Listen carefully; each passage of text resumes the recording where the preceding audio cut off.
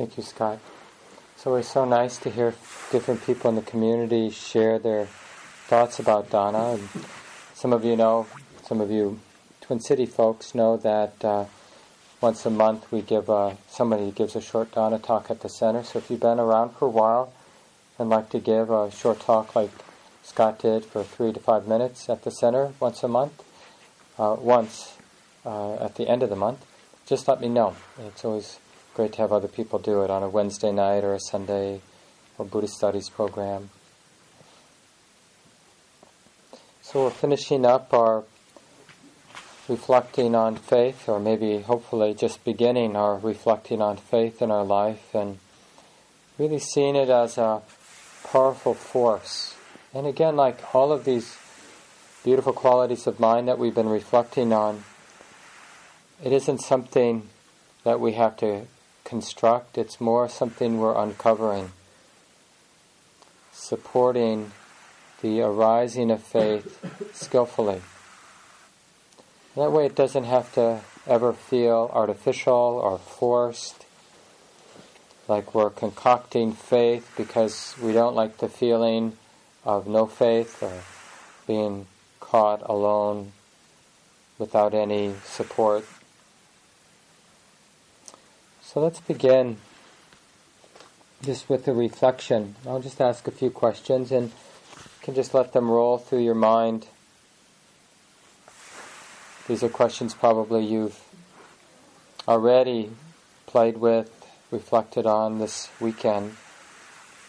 But tonight, today, and then over time, what is it that you have placed your heart upon? What does your heart actually trust?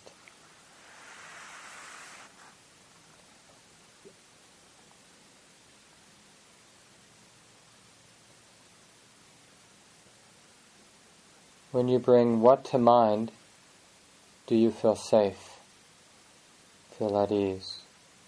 What is it that we can bring to mind that causes the heart to feel safe and at ease?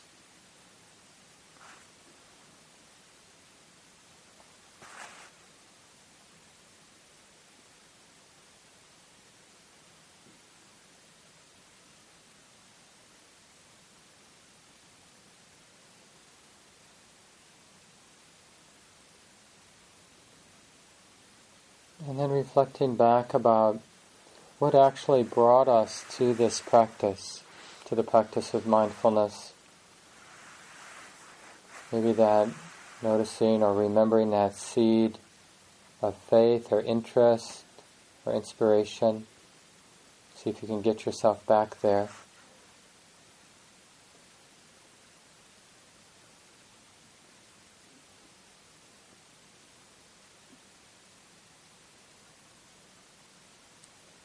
And what is it that sustains us during the hard times? Many people, of course, had certainly difficult moments, maybe difficult hours or days during the retreat.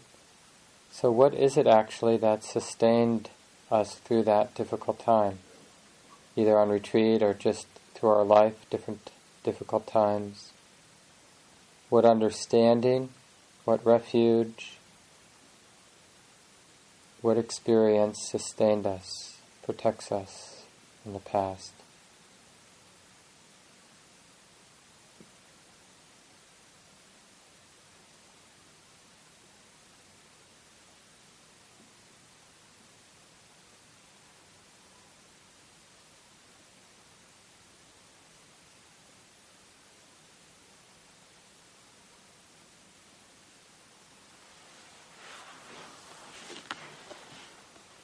Are there people, wise friends that we trust, have some sense of the path or some sense of what is skillful for us?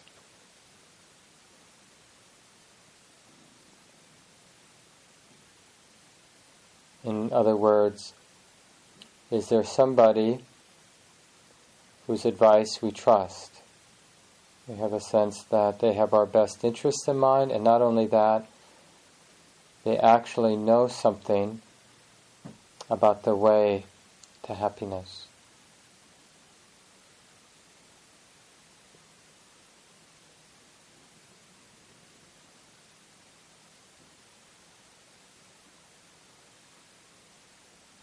And what sort of feelings do we have about our ability?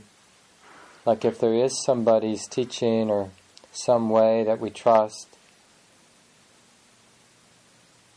what feelings do we have about our capacity to go that way or to follow that path?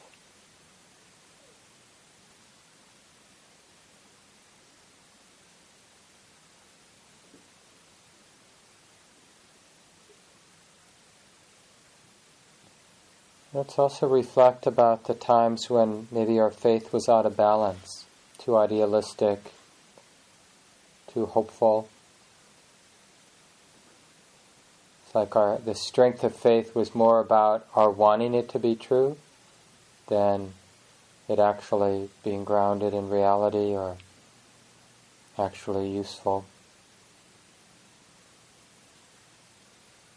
And also bring to mind opposite ends when you were quite cynical, kind of arrogantly believing that nobody knows the way, there is no way. It's all hogwash.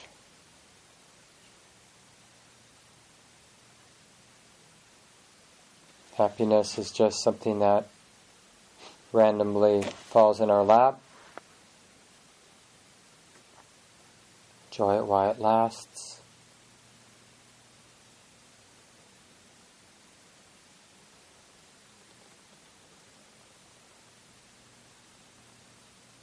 It's not like we can escape the relevance of faith. I think I mentioned the first night, not wanting to deal with faith is its own kind of belief system, So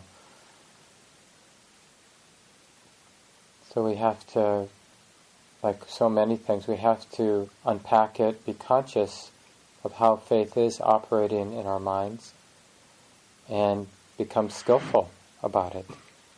This is from Ajahn Jayasaro. He's one of the senior Western monks in the Ajahn Chah lineage, living in Thailand, wonderful teacher. He says, faith is what keeps us going through the difficult times. In spiritual life, our capacity to endure through the ups and downs, the dark nights and deserts, the sloths of despondency, is dependent on our wanting to. And if we want to, it's because we believe it is worthwhile. This is faith. And I like this. It's a very organic definition of faith. Our capacity to endure through the ups and downs, the dark nights, the deserts, the sloths of despondency, is dependent on our wanting to. And if we want to, it's because we believe it to be worthwhile. This is faith.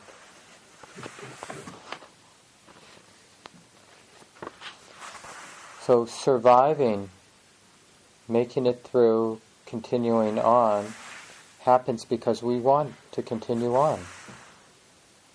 Some of you know Viktor Frankl, the psychotherapist, and a Holocaust survivor, and he, during the Holocaust, his experience of the Holocaust, really reflected deeply about, the meaning of life in that obviously despairing, terrible situation, and about where do we find meaning to continue on. Before the war, before World War II, and being in the concentration camps, he was a psychologist and did a lot of suicide prevention work. I don't know, maybe in Vienna, somewhere in Germany or Austria, and then he did that also in the camps. He worked with the other people in the concentration camp and helped them deal with their despair and their wanting to kill themselves. And so obviously he thought a lot about this. Like, what is it that keeps people moving forward? And so this is what I meant before. When we have to acknowledge that faith is very much a part of our life, a part of getting up in the morning, part of so much of what makes us what we are. This is more from, there's a wonderful, probably a transcription of one of his Dharma talks that was in the Abhayagiri newsletter from the summer of 2000, if you want to look it up. Faith on the Quest is the title of this talk of his. He says, in acknowledging that faith is something that we can't do without, and he says, nobody can prove that there is such a thing as enlightenment. And so if we don't have faith that there is, our practice is unlikely to go very far. Faith clarifies the goal, focuses our efforts, and fills us with energy. Ultimately, it is wisdom rather than faith that moves mountains. But it is faith that impels us to move them in the first place, and faith that sustains us through the inevitable frustrations that dog our efforts. And Thanissaro Bhikkhu has a really important point he makes, that he says, with truths of the will, though, the truth won't happen without your faith in it. Like some truths only are revealed through our efforts. There's no other way to realize the truth. So unless you have faith, like this particular truth, the truth in the nature of the mind, the liberating nature of the mind, that truth isn't going to be revealed unless somebody uncovers it, somebody opens to it. So it takes effort, to follow this path. It's not going to arise ordinarily in life. It's just not going to show up someday, Nibbana on a platter. There it is. Oh, so this is how it is. And the Buddha, big time, emphasized effort. And it's confusing, because normally we find effort makes us tight. So we talk a lot about letting things be, trusting and awareness.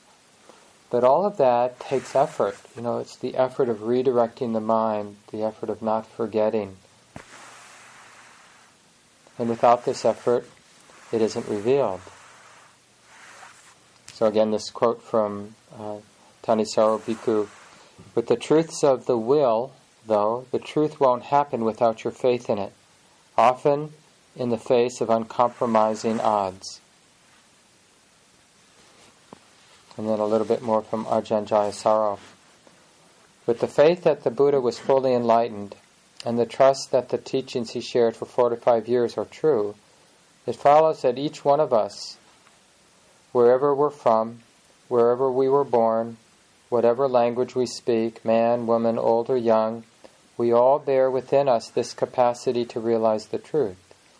Human beings can attain awakening, can realize Nibbana. We're fish in the water of truth.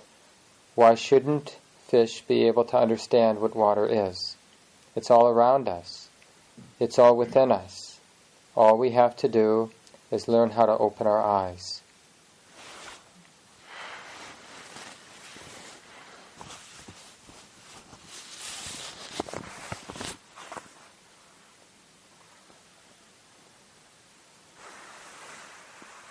And think about faith, this faith in a Buddhist sense, faith in the nature of the mind, the essentially free, open nature of the mind. Is it allows for doubt and uncertainty. In fact, it allows for all things. This is why it's so energizing. When our faith is in alignment with the Buddha's teachings, it's a faith that can include all things. It doesn't mean we allow the heart or mind to be swept away in anger, but it just means the faith that there's a faith. Initially, it's just an inspired faith. We don't really have it in our bones. But, just from the level of hearing the teachings, we're told that everything is happening due to causes and conditions. So it's not a practice of rejecting, it's a practice of understanding. And that in itself is a relief.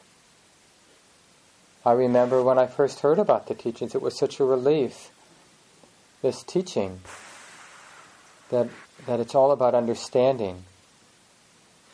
I was so much in the mode of, feeling something was wrong with the world or something was wrong with me, that radical surgery was necessary, either to me or to the world, or both.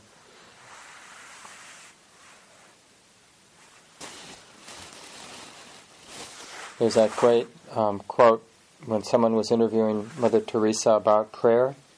Many of you have heard this before.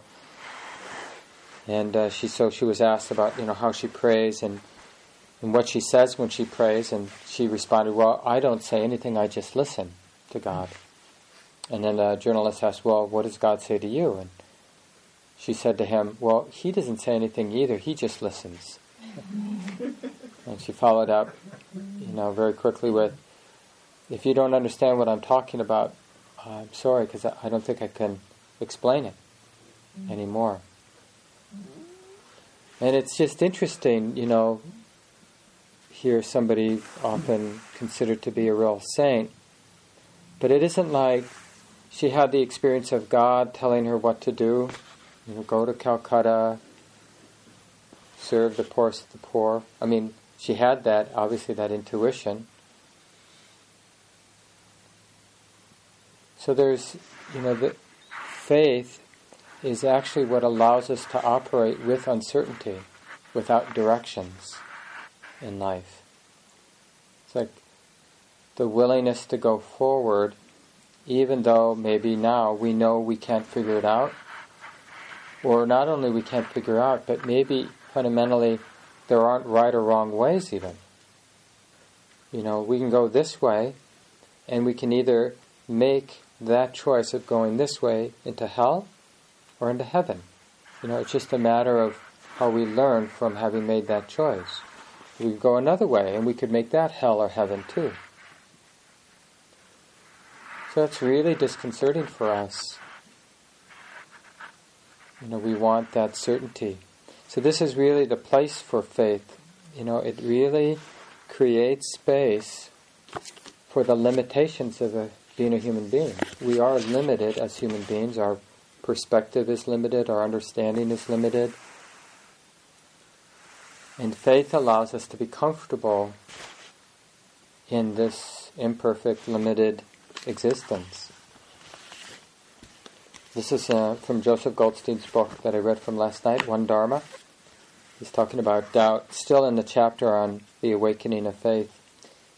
He says, "For faith to be grounded in the reality of our experience, it must also be open enough to include what the Buddhist scholar, writer, and teacher Stephen Batchelor calls the faith to doubt.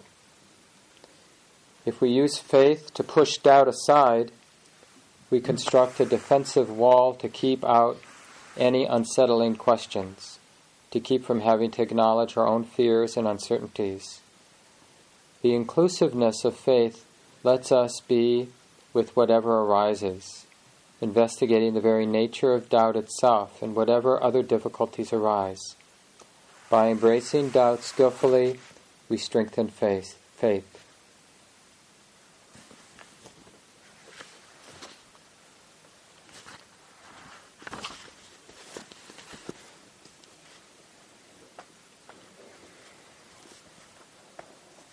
So instead of thinking about faith removing uncertainty, which is maybe in some ways a more common definition of faith, like we have faith, so now we don't have any doubts. But, maybe that's true for the arahats among us, the fully realized people, or the fully deluded people. They say that sometimes it's really difficult to tell the two apart. Maybe because of their certainty, But in any case, for the vast majority of us, it's faith that allows us to be at ease with uncertainty. So let's take some time and reflect on faith. And in the Buddhist tradition, you might have heard this. There, how this tradition, the Buddha liked to categorize things. So he talks about 3 types of faith: inspired faith, verified faith, and realized faith.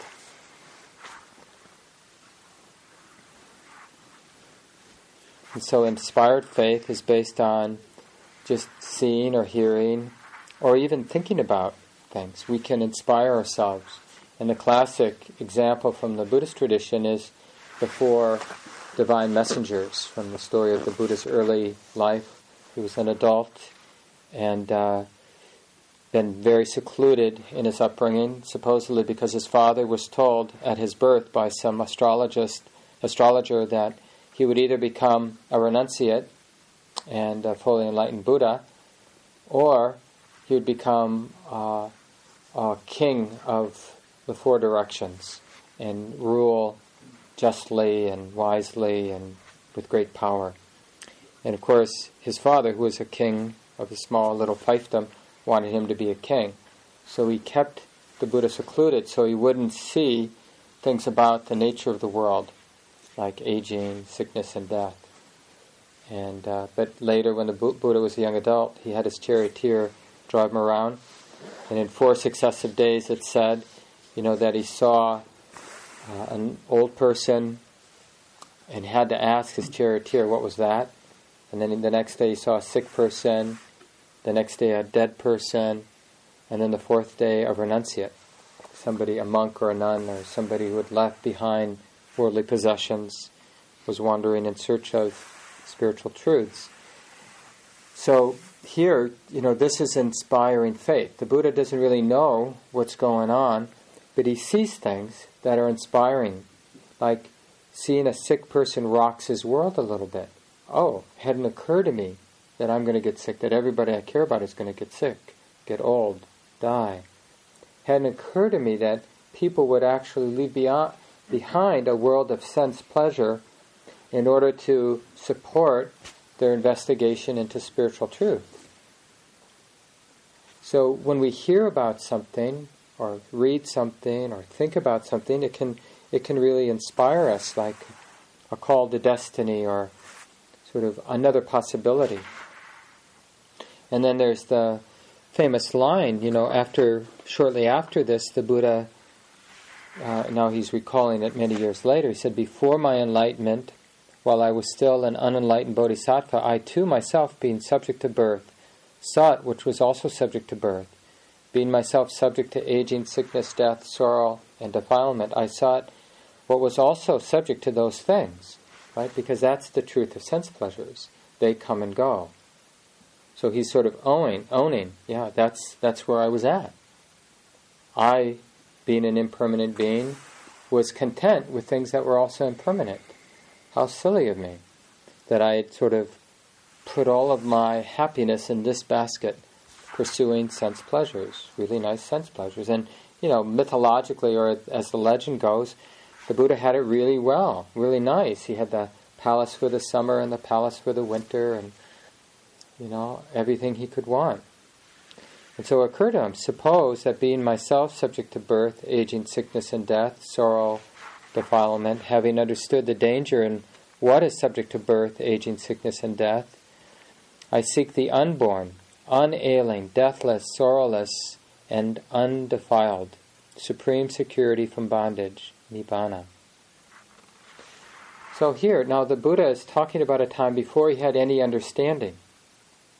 But it just occurred to him, through his own thought, through his own seeing, like, this doesn't make sense. Maybe there's something else. And that's inspiring. You know how it is. This happens to ordinary folks. We're working a dead-end job, and one day, we pick our head up from the computer screen, and we look around, and we have a sense, is this what I want to be doing in 30 years? Or maybe in a relationship. Is this a person I want to be with, I should be with for the rest of my life? Are these the group of friends I should be hanging out with? And we go, maybe there's a different way. Maybe there's another possibility. Maybe I'm not destined just to do this. Another example from the Buddhist tradition is King Ashoka, who evidently he was a young boy at the time of the Buddha, who forget what he did. He did something. He either fed the Buddha or put his coat down in some mud so the Buddha wouldn't have to step in it. But anyway, at that time he had an aspiration in his mind, by this good act, may I become a powerful king, a noble king. So 100 years later, as the story goes at least, he was reborn, became this very powerful king. That evidently is true now because archaeologically they found some evidence for King Ashoka. For many years, up until just the last couple hundred years, people in India just assumed it was a legend, like there was no historical fact. But then later, I think in the 1900s, or possibly the late 1800s, they started to uncover these pillars from the time of Ashoka, and these were part of the legends, these pillars that had these beautiful sayings, both from the Buddha's teachings, but also his own instructions to build hospitals, not only for the people, but for the animals, the sick animals, to respect other faiths. But anyway, initially, in his early life, he was a brutal king and conquering all the lands in the area of India, and just massive armies, the whole thing we expect from conquering kings. And there he was. This is 400 years or so after the time of the Buddha, so the Buddha Sangha was well established in parts of India at that time.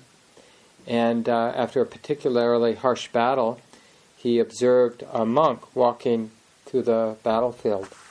So just the vision of a renunciate and somebody walking calmly and coolly through this mass destruction, death, and the contrast of the evenness and peacefulness of this monk's mind and the greed and fear and destruction of the battlefield inspired him.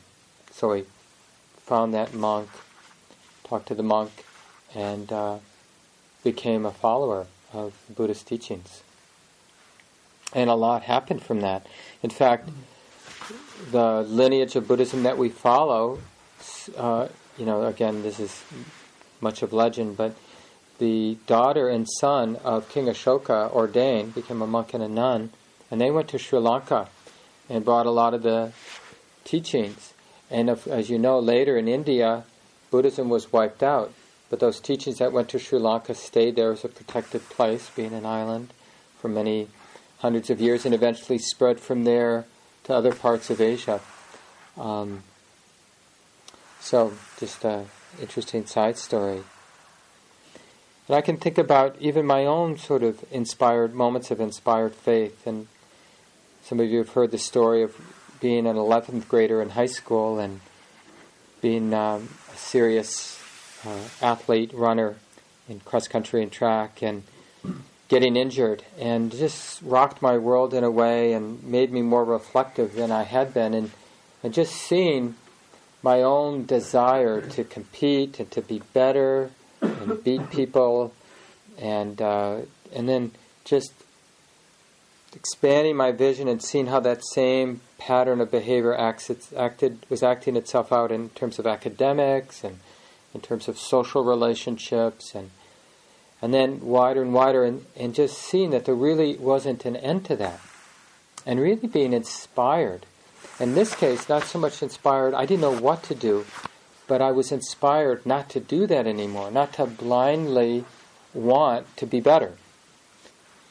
It's just I lost that fire of blind achievement there in 11th grade. I wish I had lost it a little later.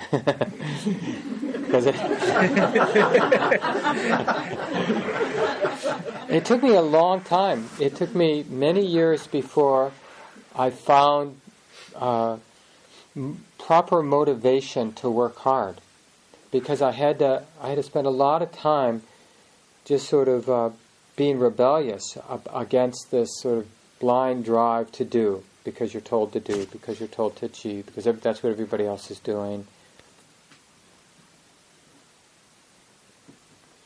And another example from the Buddhist tradition that's used a lot is, sometimes the Buddha is seen as a shepherd or a cow herder.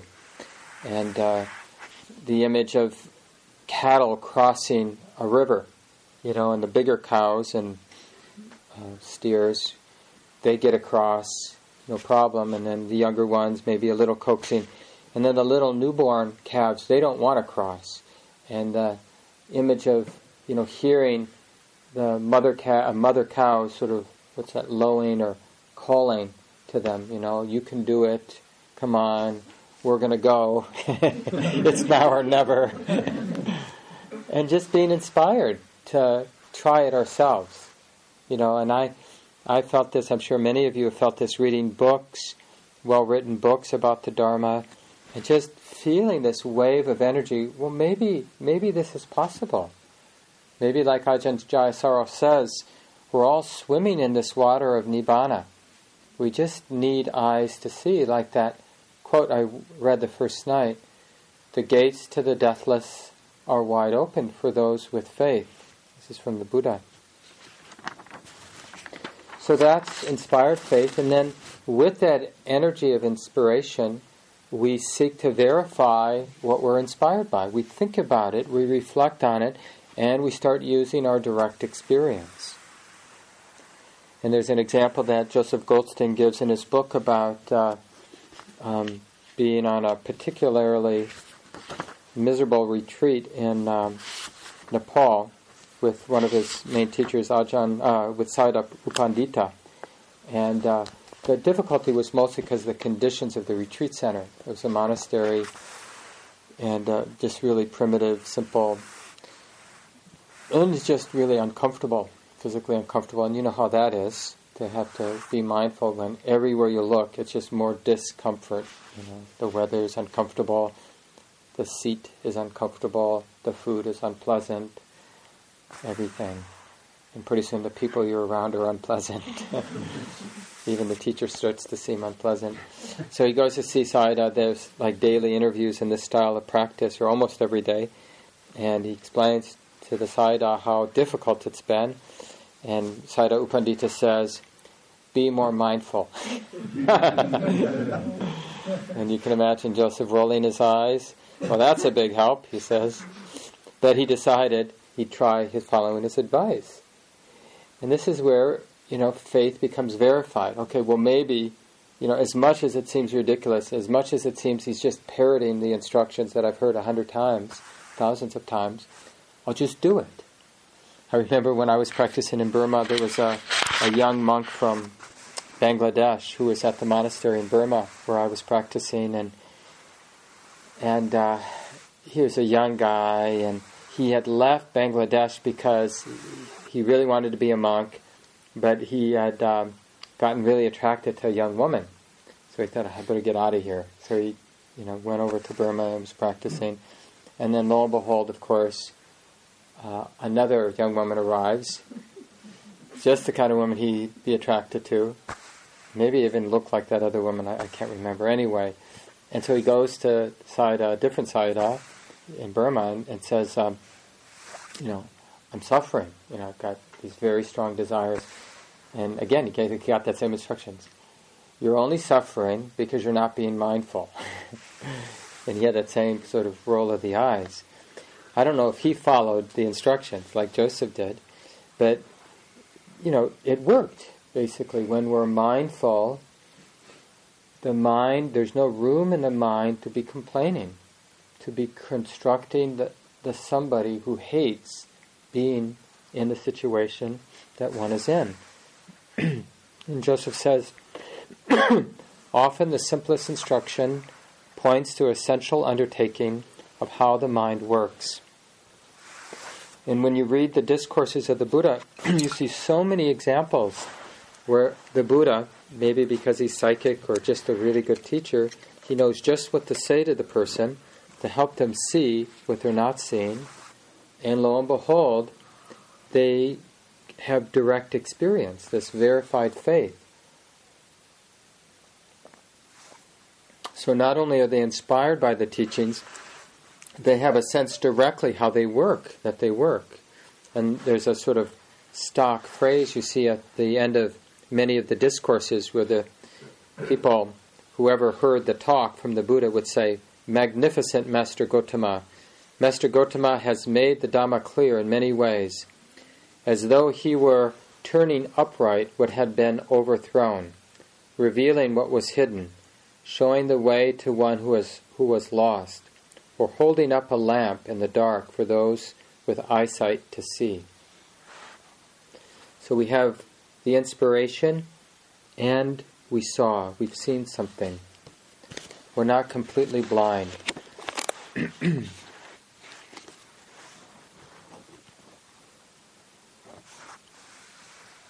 I remember a powerful moment of verified faith for me.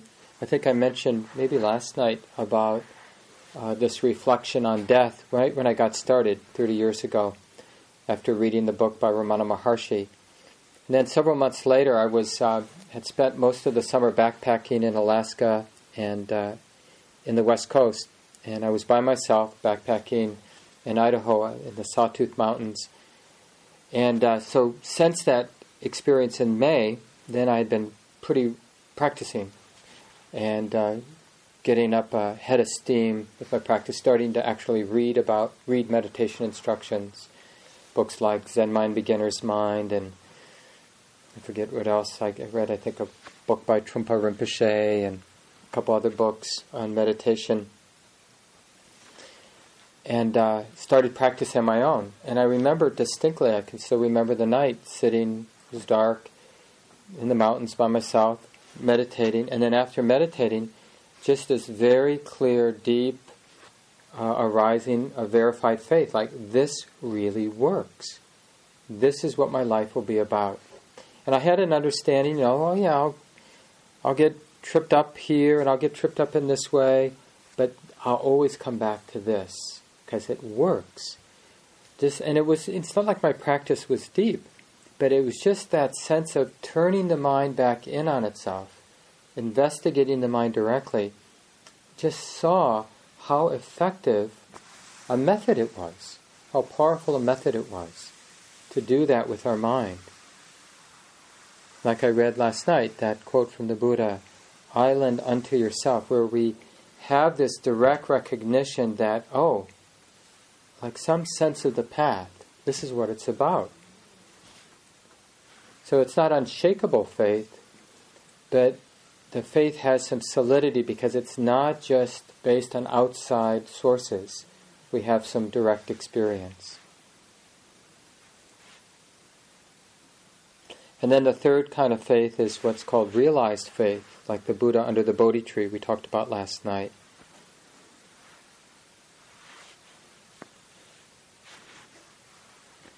Joseph Goldstein says, in terms of this realized faith, the deeper faith, he says, "We experience the power of unshakable faith, verified not only by our hearts and intellects, but by the deepest levels of intuitive wisdom. This deep level of faith and trust is symbolized by a magical gem, which when dropped in water has the unique power to cause all impurities to settle to the bottom, leaving the water clear and sparkling. Faith has this power in the mind. It settles doubt and agitation, creating a mental environment of inspiration, confidence, and purity."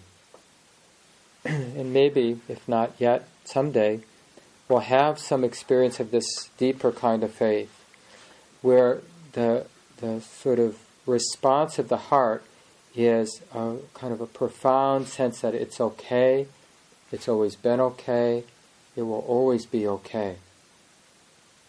So even though we're aware of struggling, our own struggling, other people struggling, but there's this pervasive background that it's okay, it's all okay.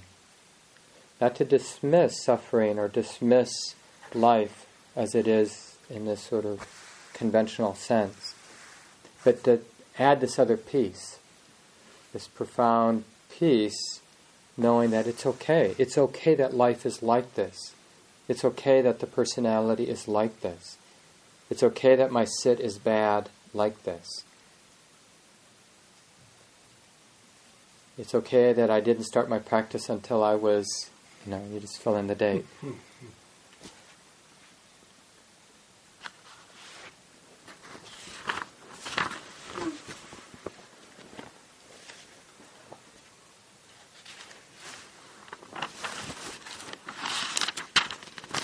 We even get that deeper realized faith in little bits. Each time there's a big drama going on in our mind, and in a moment of mindfulness, and that whole facade, that whole drama pops. Just like falls away. Each time we have that, it's like whatever drama is going to come up next in our life, it becomes a little bit more transparent, a little more porous. It's just not as believable if we've popped enough dramas. Doesn't mean that dramas won't come, but they don't pack the punch that they used to pack.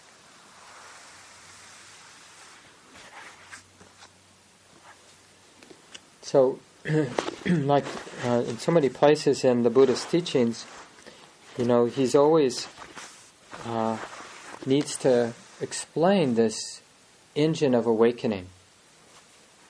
And so many of you know that there's dependent origination. This is one of the real profound gems of the Buddhist teaching, where he explains how it is that suffering arises when there's nobody who suffers. So he had to describe this interdependent process that is the experience of suffering. And then he had to describe how with this interdependent process that has a tendency to repeat itself, cycles of suffering, samsara, how then does awakening happen? And it's interesting. What is the cause for faith? Where faith can only be born in the cycle of dependent origination, which is cycles of suffering and samsara, right? Faith is born in samsara.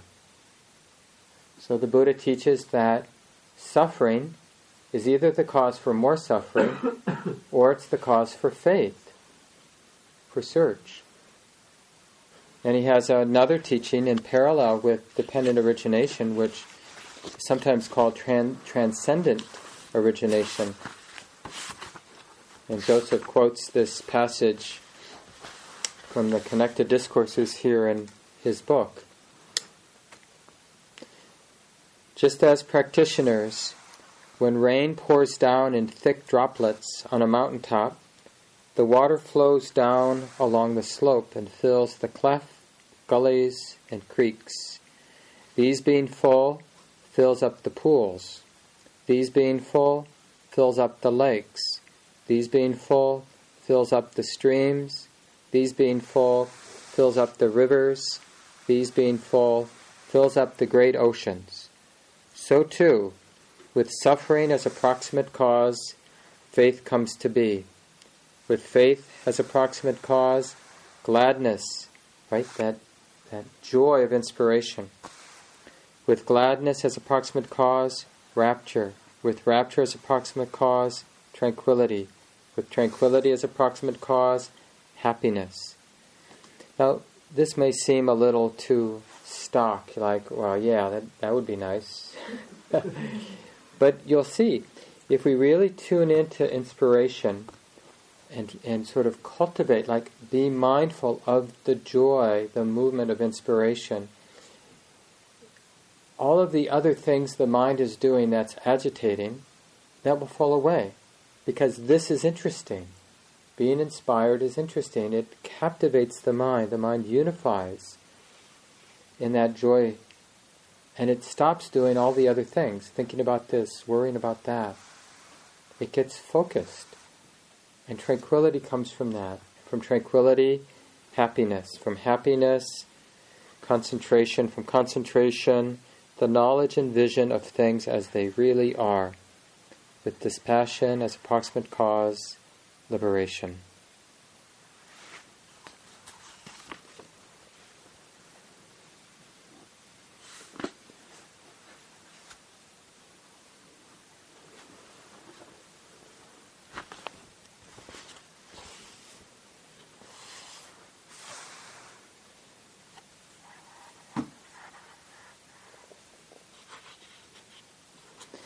the reason why doubt is considered so toxic is that it's paralyzing. We're deciding what we should do. Should I do this or should I do that? That we don't do anything. And when we're not doing anything, when we're just thinking about what we should do, when we're not doing anything, there's no learning. The only way we learn is through the movement of intention and then observing the consequences of that. The whole path that the Buddha taught, it's like what's getting purified is this intention machine. We're an intention machine or an intending machine. We keep intending. We've got these dispositions that arise, these impulses to do, to think, to speak, to act. And when we add mindfulness, then we start to understand in terms of cause and effect. But when we're stuck in doubt, paralyzed by doubt, we're not acting on anything, or we're acting on doubt. But it's a way of being stuck. There's really no learning. And the more that we do realize, like even if we are mindful enough to see that doubt isn't working, then that just leads to more doubt. Like, I have to think, I got to figure out what to do because it's not working. Just being in doubt isn't working. I really got to figure it out. Now it's really important to figure out what to do. Being at a crossroads where we don't know which way to go. I mean, this sounds really familiar to us because we trust this doubt. It masquerades as wisdom in a way. Like, I'm being thoughtful. I want to be careful. Somewhere in this chapter, I think Joseph quotes that famous quote from Goethe, where he says something like, "Boldness has genius." That there's something useful about going out and learning. And one story that one of my early teachers, Swami Satchidananda, used to say, he gave a talk once with Buckminster Fuller, who some of you might remember was an inventor, and I think he first designed the geodesic dome back in the 50s. But anyway, later, 70s probably, he gave a talk, and he was sort of talking about the mind, and Buckminster Fuller spoke second after him, and said something, "I think you should go out and make as many mistakes as you can." And the idea being that if you make mistakes and you're aware, you'll learn a lot.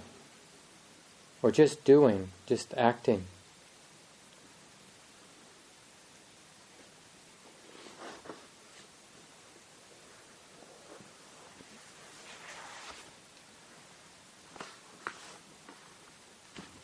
It's a great line from one of Joseph's Dharma talks. He gave a series of talks on the Satipatthana Sutta, and that we've been listening to at Mark and Jan Young's house.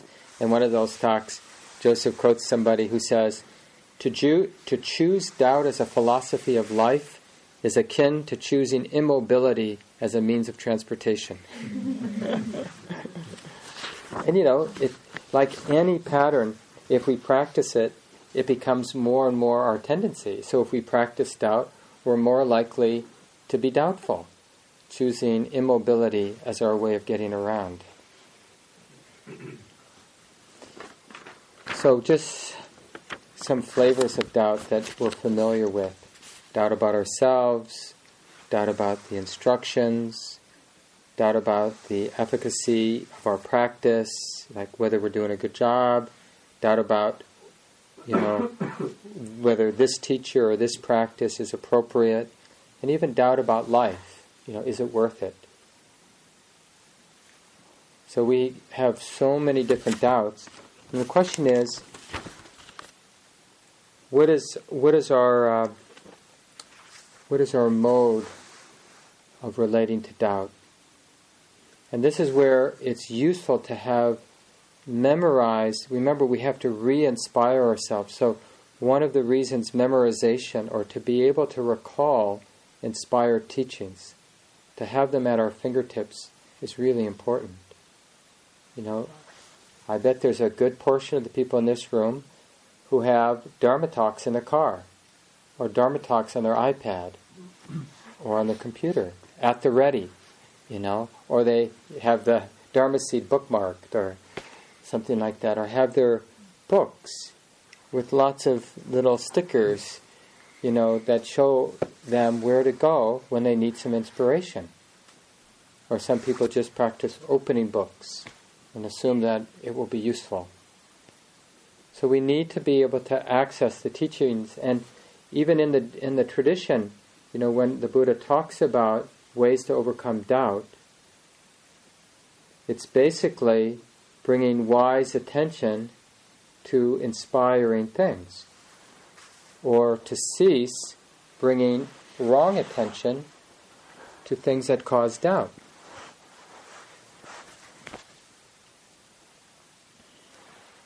The other part of supporting faith in the experience of doubt is creating the container, who are we surrounding ourselves with? It really matters, the kind of conversations we have, the kind of people we're around. Because it's very easy to create doubt in our minds. I put myself in this boat, we're all relatively beginners. Relatively speaking, we're beginners. And it's easy to have doubt get triggered by people around us. Not that we have to be afraid of, the ignorant masses out there. It's a joke. But some people have an experience in their meditation, or they're really inspired, and that inspiration sort of fills them, and then they go out in the world, and they sort of see these blank faces, like, what are you, weird? Or, just some expression of disbelief. So we want to protect our inspiration. Think about who we're sharing our practice with, how we're sharing it. And when we do get challenged, like I mentioned a while back, who are we to have so much confidence that, we have confidence in our limitations? Where does that confidence come from? We're so certain that we're screwed. We're so certain that this heart is limited, this mind is limited. We have to see that that's its own kind of faith, based on who knows what, some cynical notion or some idea of materialism. And at least, maintain an open mind. Well, who knows? Let's see. And what's the harm in exploring the capacity of the heart for freedom, for wisdom and love? What would be the downside of that? I want to end with just reading a little bit more from Ajahn Jayasaro. Some of you have read this because we used it this fall when we were doing the 5 faculties in the Buddhist studies, studying the 5 faculties, which includes faith. Faith is the first of the 5 faculties: energy, mindfulness, concentration, and wisdom.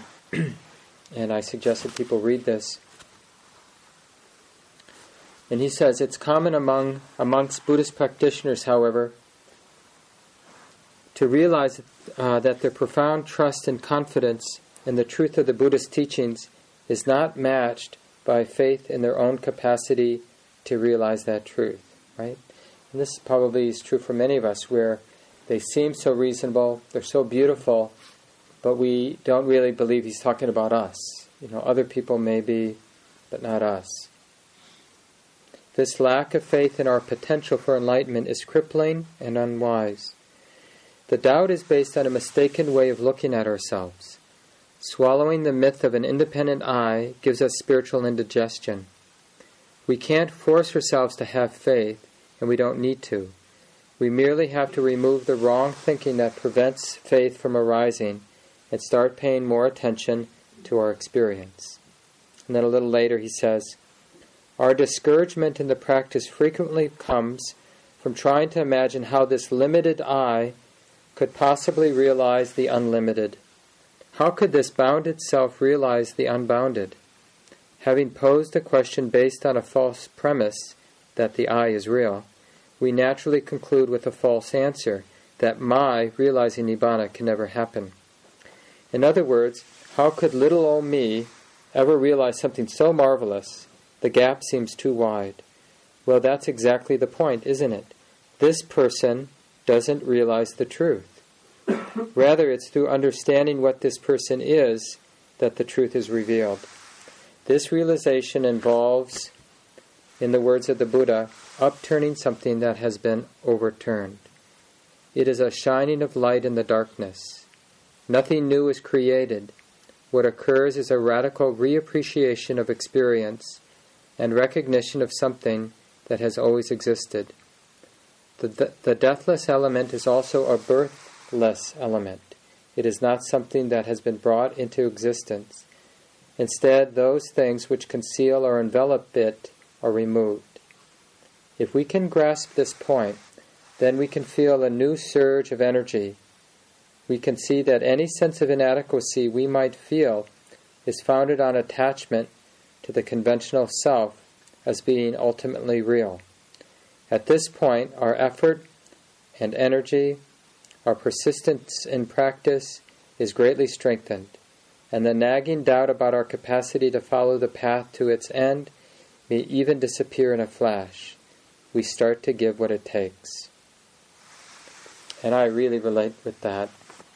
And these are the regular insights in my practice now when there's some sense of limitation and then some realization that that sense of limitation doesn't involve me.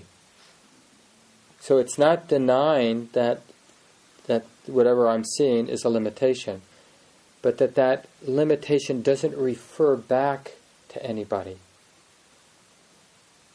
And so whatever hole we get ourselves into isn't a problem if it's not referring back to a somebody.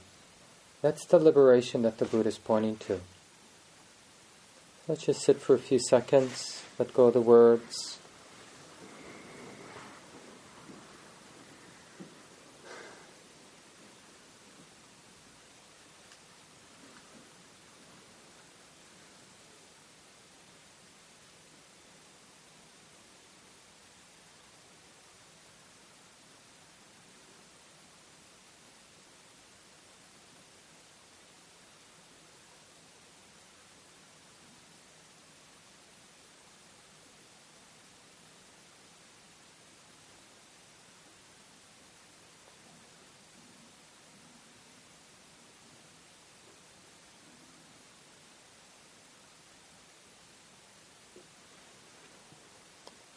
Thanks for listening, everyone.